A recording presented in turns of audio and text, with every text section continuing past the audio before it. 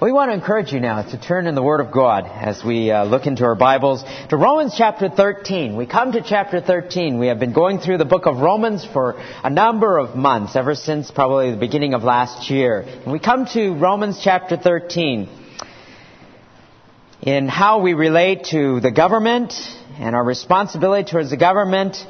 After 11 chapters of doctrine, chapters 1 through 11, he comes to the first exhortation, the first command in chapter 12, verse 1, that we are to give our lives as living sacrifices, that we are not to be conformed to the pattern of this world, but be transformed by the renewing of our mind. And then he goes into a number of things about how we are to relate and understand ourselves and how we are to see other people as important in the church, that we all have gifts. And then the character of a person who is a godly Christian, various characteristics we have been talking about in verses 9 through 21 in chapter 12. And now we come to chapter 13 on our responsibility to the government or to those in authority. We begin reading verses 1 through 7. Every person is to be in subjection to the governing authorities. For there is no authority except from God, and those which exist are established by God. Therefore, whoever resists authority has opposed the ordinance of God, and they who have opposed will receive condemnation upon themselves. For rulers are not a cause of fear for good behavior, but for evil. Do you want to have no fear of authority? Do what is good, and you will have praise from the same. For it is a minister of God to you for good. But if you do what is evil, be afraid, for it does not bear the sword for nothing. For it is a minister of God, an avenger who brings wrath on the one who practices evil.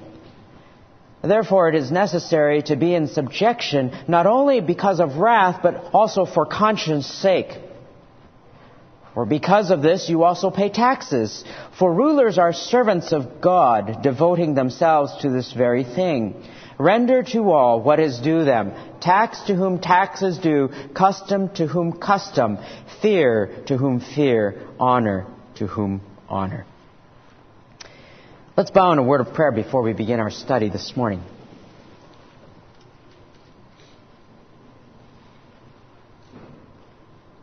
Our Father in heaven, we pray that you would illumine our minds, grant to us understanding, and open our eyes that we might see great and mighty things from thy law. In your precious Son's name we pray. Amen.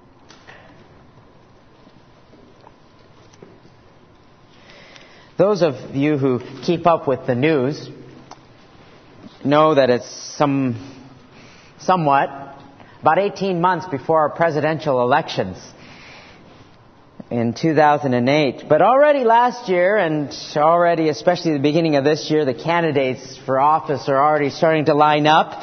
And these candidates, whether they be on the Democratic Party or the Republican Party, have started to garner their constituents. They've begun to raise their campaign contributions. They begin to politic on MySpace.com. They've been holding debates between each other or whatnot. And there's no escaping. You turn on the evening news. Politics are at the front page of what everyone is talking about these days, aside from Iraq and Afghanistan. Politics are a part and parcel. They seem to be front and center in our news, and they seem to be front and center in many countries. Whether it's the Philippines or India, they seem to have these posters that are huge in those countries with the political individuals, their faces, larger than life posters of themselves, trying to give them as much exposure as they possibly can for re-election. Well, wherever you are, whether you're in Washington, D.C. or in North Korea, or whether you're in the tribes of Papua New Guinea, every nation, every people group, every tribe or society has some sort of governing structure. And it's very likely that that governing structure will not be a Christian government. In fact, most of them aren't. They're not God-fearing or whatnot, and they may even have policies that are antagonistic towards believers. In our culture, Some Christians and some churches here in the United States have looked at this, and they have been fed up with the government, and they have become very politically active as political activists, and they want to promote a culture of recapturing the culture, or a philosophy of recapturing the culture that we have from immorality, from abortion, or poverty, or social issues, or taxation, or education, or everything else, whatever might suit their fancy. And that church will focus and have a very political, a platform by which they are doing what they're doing. And I'm not saying that these issues aren't important at all, nor am I saying that we should be indifferent towards many of these issues. God has used Christians throughout history to evoke change in our society for the good.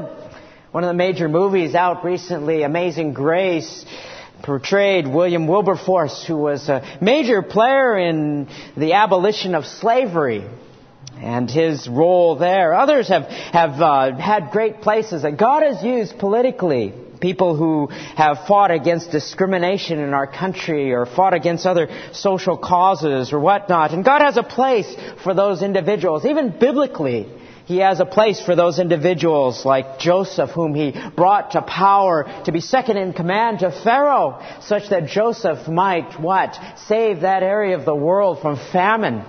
Or perhaps Daniel, who served under a number of world powers, under Babylon, under Persia, in very influential ways. Or Nehemiah, the cupbearer to King Artaxerxes, who was the cupbearer, and he led the people back from exile to rebuild the walls of Jerusalem. So God has a place for people. God has a place, and He raises up individuals, sometimes for the salvation of a nation, like He did with Esther, for the good of a particular people or a particular time. But I am saying that, though, that when a church has as its primary focus that of becoming politically active, such that they've lost sight of their primary purpose, which is to bring glory to God through the edification of believers and the evangelization of those who are lost, and perhaps their focus and their direction, their purpose has been lost. So the subject here, though, that Paul brings out and answers the question of how are we to relate to our governing authorities? What is to be our role when it comes in terms of our relationship with the government? The government passes policies that we disagree with when they decide that they're going to fund things that we perhaps are morally opposed to. How do we respond when they ask us to do things, when they require us to do things that may jeopardize our freedoms, our personal freedoms, or whatever it may be? There are various laws in countries that have difficulties. Up in Canada, there are certain laws for teaching against alternative lifestyles. So how do we respond to those? And here Paul describes various relationships that we have, and there's an outline in your bulletin that speaks of the three relationships we have with the government, the three purposes of the government, and the obligations we have as citizens. The three relationships we have with the government and us, and God and the government, and us and the Lord. How are we to relate to the government, or those in authority above us? The Bible is clear that, first of all, we are to submit to the governing authorities. The Bible says in verse 1, every person is to be in subjection to the governing authorities. That word to submit or be in subjection was used of a soldier who was underneath a higher ranking officer. And if you're in the military and your ranking officer commands you to do something, then you're to obey. Without exception, every person is instructed here to submit themselves to the government. And Christians are to be model citizens in a society, or model citizens in a particular culture. We are to follow the law. These rules are laid down by the governing authorities above us, and we are to follow them, whether they are zoning laws, whether they're traffic laws, or city ordinances, or federal laws, or criminal laws, or corporate laws. If we're working, we're to be in obedience to the governing authorities above us. We're not to be people who are rebellious or obstinate or rude, but to be citizens, good standing citizens, that even non-Christians would look at and recognize that they are people that they are admired. as people who submit underneath the governing authorities. Historically, Christians have struggled with many things that the governing authorities have said that have perhaps been very disagreeable, and they've decided to take matters into their own hands, sometimes at the sake of obedience to God. Even when we look at this passage and we think about our country's history, we think about our freedoms that we enjoy here. But many, hundreds of years ago, believed that the killing of Englishmen during the American Revolution was fully justifiable under the banner of religious freedom. And so the nation was born out of really a violation of this principle. Although God has used, even in spite of the violation of the principle, to bless this nation in various ways, the Scriptures are clear. We're to be in subjection to those governing authorities above us. The Bible gives us one exception, however, to this command of being subject to the governing authorities, and that one exception would be when the governing authorities ask us to do things that are against the law of God. That are against the law of God. There are many examples of that in the Scriptures that they give us. When the Apostle Peter preached the Word of God and he was asked by the governing authorities above him, the Sanhedrin, that he should not speak of the name of Christ anymore, he said in Acts 5:29, we must obey God rather than men. Or when the Jewish midwives were told that they needed to make sure that those Israelite babies are killed, they didn't obey Pharaoh. Or when Shadrach, Meshach, and Abednego were told by King Nebuchadnezzar to bow down to the idol or the statue, they said no. They said, "Oh, King Nebuchadnezzar, we do not need to give you an answer concerning this matter. If it be so, our God whom we serve is able to deliver us from the furnace of blazing fire. He will deliver us out of your hand, O King. But even if He does not, let it be known to you, O King, that we are not going to serve your gods or worship the golden image which you have set up."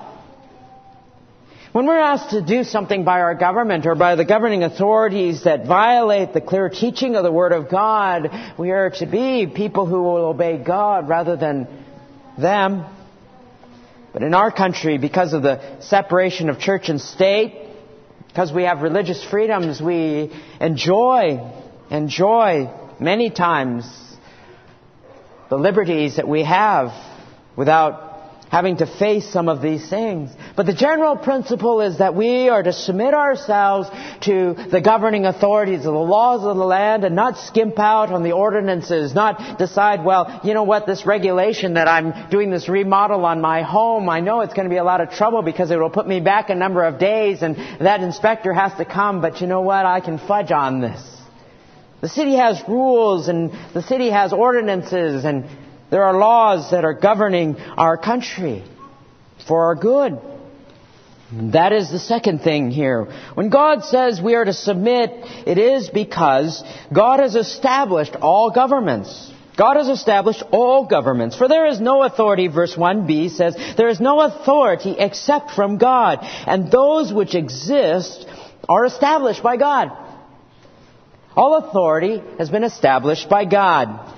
No government in this entire world throughout human history has ever come into existence or power except by the hand and purposes of God, that God has allowed those governments to come into power. Even oppressive governments have come into existence because God has permitted them to come into existence, whether it be Joseph Stalin or Adolf Hitler or Saddam Hussein. They've been allowed to come into power by the hand of God, just as the Egyptians were, or the Assyrians, who were a very ruthless people, or Rome.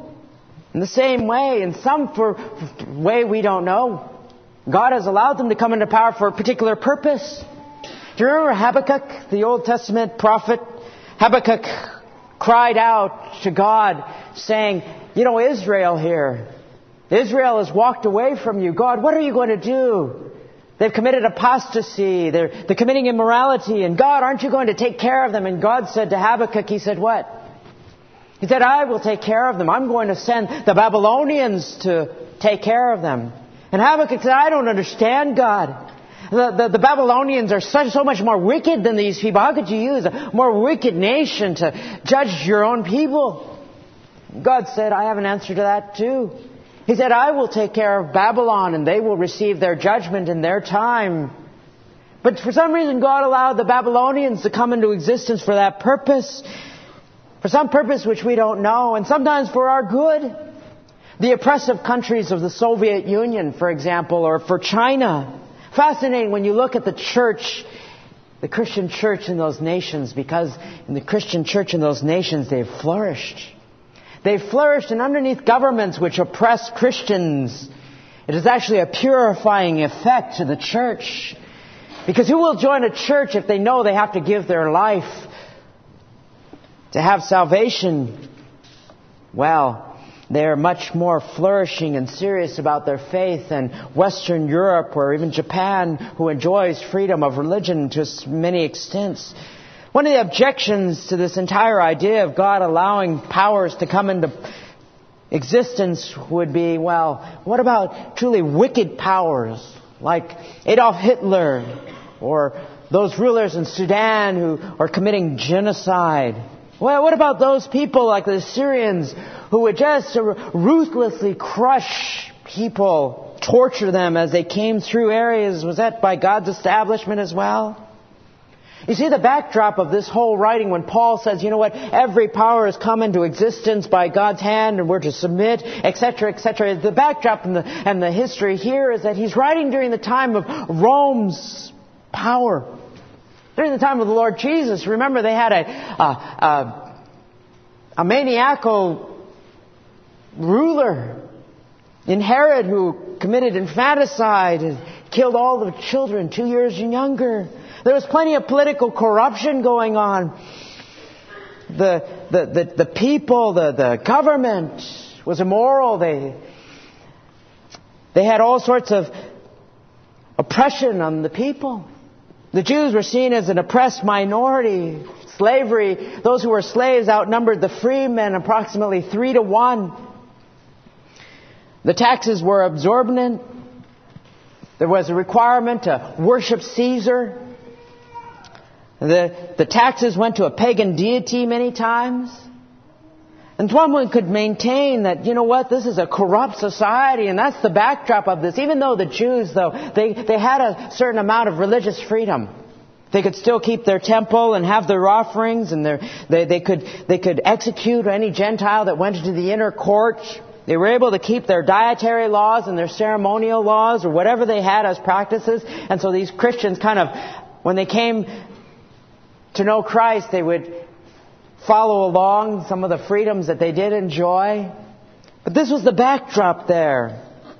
Not all Jews acquiesced to Rome's rule, as there were the zealots of the Jews who refused to pay taxes, who were murderers and terrorists who would go up behind a Roman soldier or whatnot, stab him in the back and then fade into the crowd.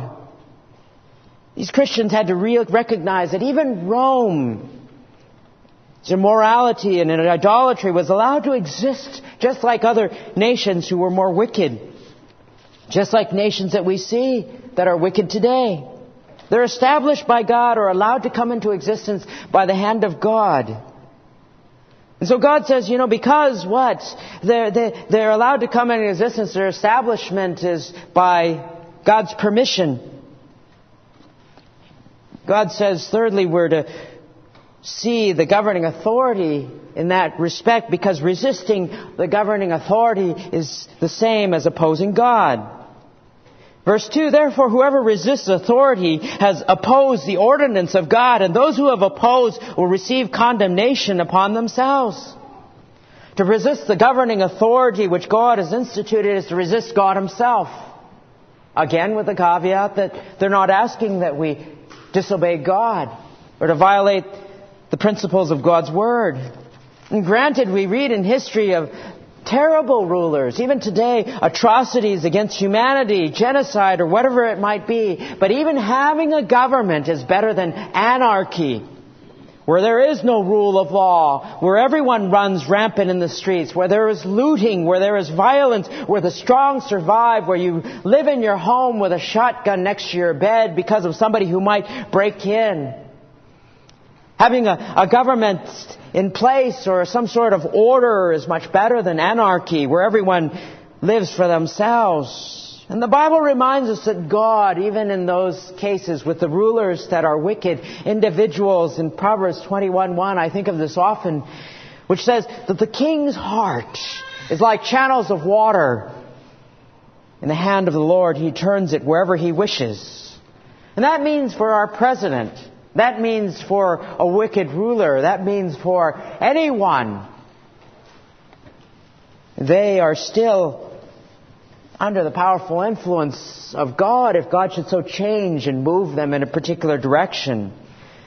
Again, we are to submit ourselves to these authorities, with the only exception that these authorities, when they ask us to do that which is against the Word of God. In our country, we're blessed to have a process of appeals.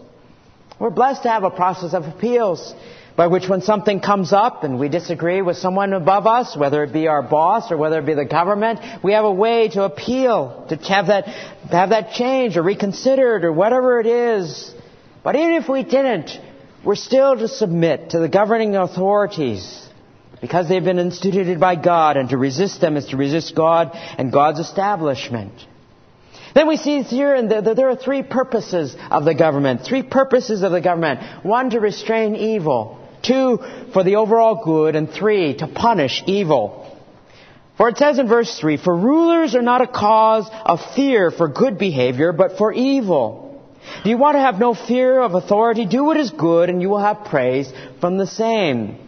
The purpose of the government here in this passage is threefold. One, to restrain evil.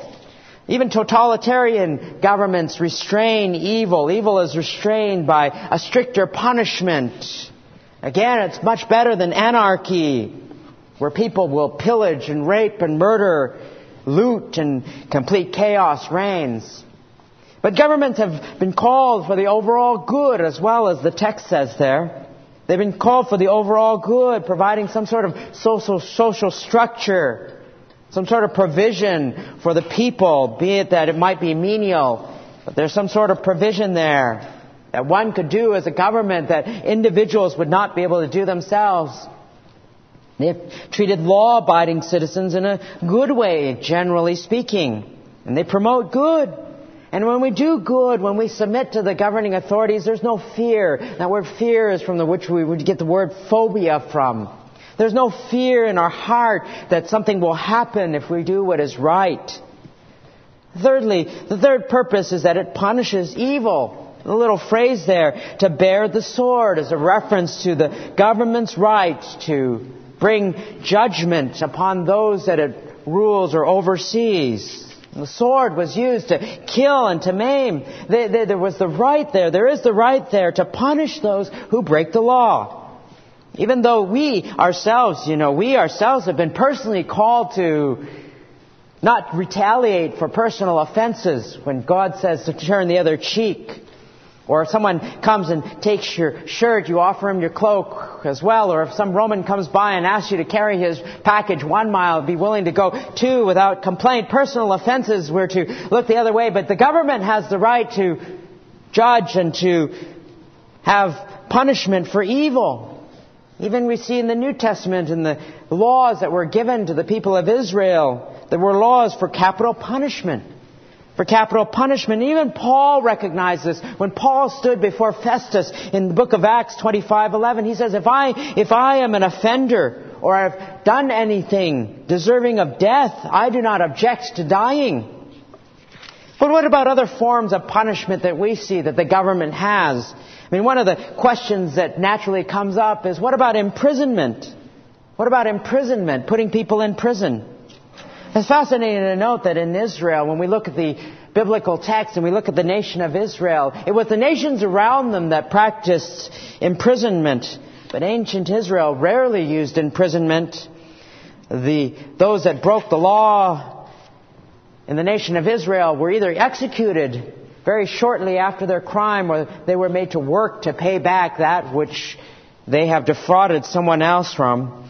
But long-term incarceration as we see it today in our culture, well, just wasn't an option back then. In fact, in the 17th or 18th century or so, 1700s or the 1800s, I should say, the U.S. had imported the idea of incarceration from Europe. It was the Quakers who first introduced the idea that if you imprison someone, they might become penitent or remorseful or sorrowful for their crime. And that's where we get the word penitentiary from. Penitentiaries and prisons haven't been very effective in our particular society. Reforming and deterring crime hasn't really worked as effectively as they had hoped, I think. We have the highest per capita of inmates in the Western world here in the United States. But societies that seem to have strict laws seem to be better at deterring crime. Fines, heavy fines or penalties seem to deter others. And the government has every right to do that, to dissuade people through punishment. I received an email from Andy this morning, and I asked him about the crime laws there. As you know, Singapore has some very strict crime laws. When you're landing in the airport in Singapore, they tell you this announcement. If you're carrying drugs, there's an automatic death penalty for you, and you're considered guilty unless you're proven innocent. It's the other way around. They have all sorts of laws. You spit on the ground, you can be fined. You don't clean up the place in front of your business, you can be fined. You stick bubble gum underneath the table or whatever. There's fines for all sorts of things. The prohibitions, no durian on the subway. There's all sorts of things, and they have very strict laws. And Andy was telling me, well, it seems to work very well here because they don't have hardcore drugs here. They just have some of the softcore ones, which he's heard about at clubs or whatever, as he's serving in Singapore. But the government has every right to penalize those or to bring judgment. It carries the sword and the right to punish people who break the law. Lastly, there are two obligations that us as citizens have. We have two obligations. One is a financial obligation and an attitudinal obligation. Financial obligation is to pay taxes and customs. For it says, therefore it is necessary to be in subjection, not only because of wrath, but also for conscience sake. But because of this, you also pay taxes. For rulers are servants of God, devoting themselves to this very thing. We're called to pay our taxes. To be people of good conscience, we pay our taxes because that's how the government functions. And that's how they're able to manage because of the funds that they receive. So whatever it might be, even though we see that maybe sometimes the government pork barrels everything into bills or they have the squandering of various funds, we read about it in the news. Or maybe they fund causes that we might not agree with. Or maybe they find that some of the funds are even used to the detriment of other people. And yet we're called to pay taxes. Paul writes during a time in Rome when even Rome's immorality was funded and their idolatry was funded by some of the taxes that would be paid. And taxes in biblical times were often exorbitant. Not only would the tax collectors collect the amount that you owed Rome, but they would collect an amount that was above that so that you or they could pocket your extra money. And taxes here is a word that refers to all kinds of taxes. Levies, property tax, sales tax, federal income tax, your car tab tax, or your utility tax, or whatever it might be. The taxes that you are to owe, capital gains or whatever, we're to pay. We're to pay and to render unto Caesar what is Caesar's, and to give unto God what is God's. Not only are we to give these financial obligations, but we're to give the attitudinal obligations as well. To give honor and respect here, it says in the text. To give honor and respect to those who are serving above us. One person I had met a few years ago, he's a Christian brother, and he works for the IRS. In fact, he's an auditor, a corporate auditor. Imagine a corporate auditor coming into your company. Well, I'm sure that you're not going to feel, and many people probably don't feel very warm towards a corporate auditor. In fact, he told me some stories. He comes in and, they're not happy to see him. They know what his job is. He's there to audit their books. So one time they stuck him into this little closet that was dark and damp and dripping with water. We're to treat people, though, kindly who serve in the government above us, without an attitude that is sour. Pastor Ray Stedman writes about his own attitude when he first began paying taxes. He said, quote, "Don't forever be grumbling about the taxes that you have to pay. I've had to learn some lessons on this myself. The first time I had to pay an income tax was a few years ago. My income had been so low for a long time, I didn't have to pay any taxes. But gradually it caught up and I finally had to pay tax. And I remember how I resented it. In fact, when I first sent my tax form in, I addressed it to the Infernal Revenue Service. They never answered, but they did accept the money. The next year I had improved my attitude a bit. I addressed it to the Eternal Revenue Service. But I have repented from all of those sins and hope now to pay my taxes cheerfully." I'll tell you, it's difficult sometimes when you see they take such a large chunk or whatever it might be and hard to pay taxes, and you're trying to find ways in which you cannot pay taxes or whatever it might be. But our attitude is that we are obligated to the people that God has established over us to pay our taxes, to pay them their due, to pay them honor and respect. And this not only goes for taxes, but it goes for those in authority above us. Whether it be the local policeman or the local judge or the local magistrate or the city officials or whoever they may be, we treat them with honor. Because if we go about and badmouth that cop that pulled us over or whatever, and our children, if they don't learn how to respect authority from us when we display a bad attitude towards them, how will they learn to respect authority from God? Christians are to submit to their governing authorities. We're to be model citizens, people who submit to the Lord just as we submit to others that God has placed above us. Because God has established all of these authorities, and God has called us to pray for them. Because they're there for the good of us, and they have the right to punish or the right to penalize or whatever it might be. And we're to give unto them what is due to them, the honor or the respect or the taxes or the payments or whatever it might be, that the world might see these Christians are people who are law-abiding, who follow the Word of God as well as follow our government that is here. And may we win them. May we win them with our behavior to Christ, that they might see that there is something different about us than the rest of the world. Let's bow in a word of prayer. Our Father in heaven, we pray, Father, that we might be people who will submit to those who are in authority above us, whether it be the government, whether it be our boss at work, whether it be those that are our teachers or principals. Father, you have established them there for a purpose.